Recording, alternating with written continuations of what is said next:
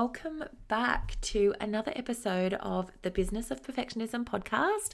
My name is Christy and I am a marketing and mindset coach, and I help product-based business owners grow and scale their businesses. Today, I wanted to have a bit of a chat with you about one of the biggest things that you will need to sell out of your product and to grow an incredibly successful business. Now, if you've been listening to this podcast for a little while, you will know that there is no magic bullet, there is no quick fix, there is no one size fits all, and there are no hacks or shortcuts.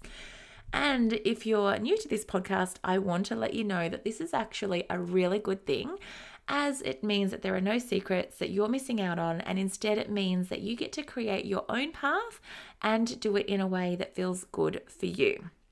However, across the board, there is one thing, or actually there are a few things, but there is this one thing in particular that we all need, that you must develop if you want to grow a wildly successful business.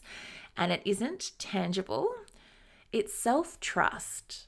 Now, the reason I really wanted to speak to this today is because I am seeing a lot of incredible business owners struggling with this. I have clients who have or who are struggling with this, and I'm also here to tell you that I myself 100% have struggled with this, and to this day I also still struggle with self-trust. And in fact, I was only called out on this recently by my own coach. So it's something that I am continually working on, and it's something that I think a lot of us will continue to work on until we really start to develop that really strong sense of self-trust.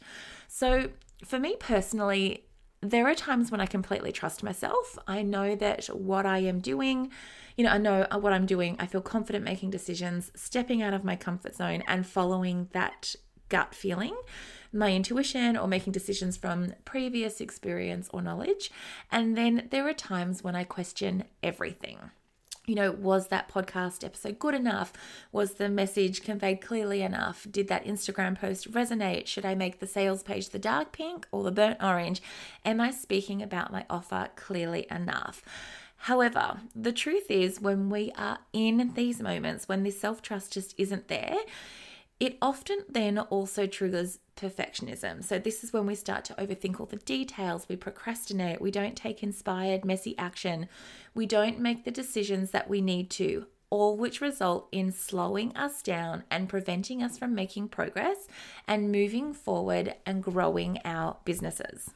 So how is a lack of self-trust showing up for you, and what does a lack of self-trust look like? To start with, I'm going to say that lack of self-trust acts as a form of self-sabotage, and it often looks like you becoming your worst enemy. So you either won't make a decision because you're too afraid that you'll make the wrong one, or you make a decision and then you agonize over that decision and what you've done. Maybe you regret it because you do not trust that you have made the right or the best choice. And I've seen this one play out a number of times with both clients and with peers. I have had clients designing new collections and they just cannot make a choice between, say, 2 or 3 color selections.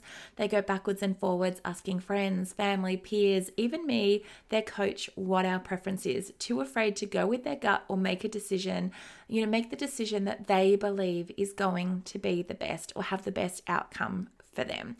And I can say in almost every instance, when they have actually trusted themselves, when they've backed themselves and made a decision, even though they felt sick in the stomach waiting for stock to arrive, they still worried about how it would be received. When they went to market, their customers absolutely loved it.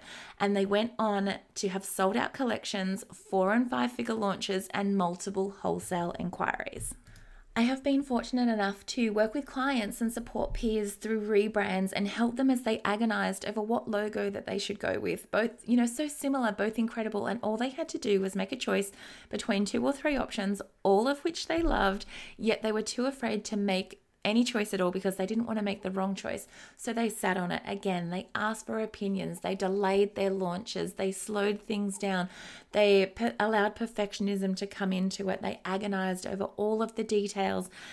when all they needed to do was make one choice and then trust in that very moment that they were making the best choice for them and the one that felt right. As I just mentioned there as well, and I think it's really important to bring up again, is that self-trust can be broken. So for example, if you keep telling yourself that you'll post to Instagram tomorrow, or that you'll create an email sign-up page tomorrow, and you do this again and again, but you never actually follow through and you never actually take the action, that is when you start to break your own self-trust. You're self-sabotaging here, you're procrastinating, you're taking too long to do things, and you are most definitely not going to get the results that you want. So self-trust is kind of like a muscle. The more you use it, the stronger it becomes, and the more you continue to build on that self-trust. I guess some of the biggest takeaways that I really want you to take away from this episode are that trusting yourself completely changes your mindset.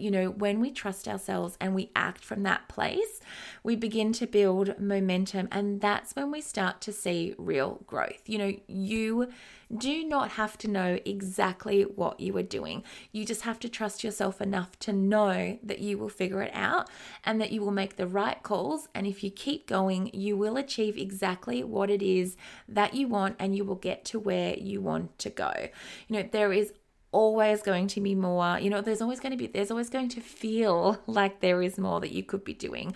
Your website could be better, your socials could be sharper, your messaging could be stronger. However, you really just need to trust that what you are doing is enough.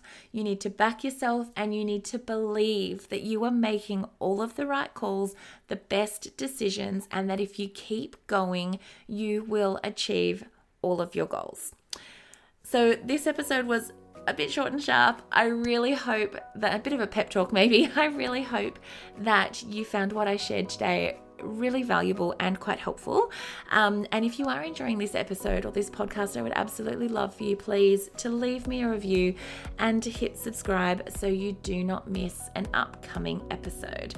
And a reminder also that if you would like to work with me, I currently have single one-on-one coaching spots available. These sessions are one-off 90-minute calls with me where we can discuss any area of your business that you currently feel that you need some help with. So please head to my website. I will leave the links in the show notes for you, or please come over to Instagram and find me there. I'm just at Christy Pask. Shoot me a DM and we will go from there.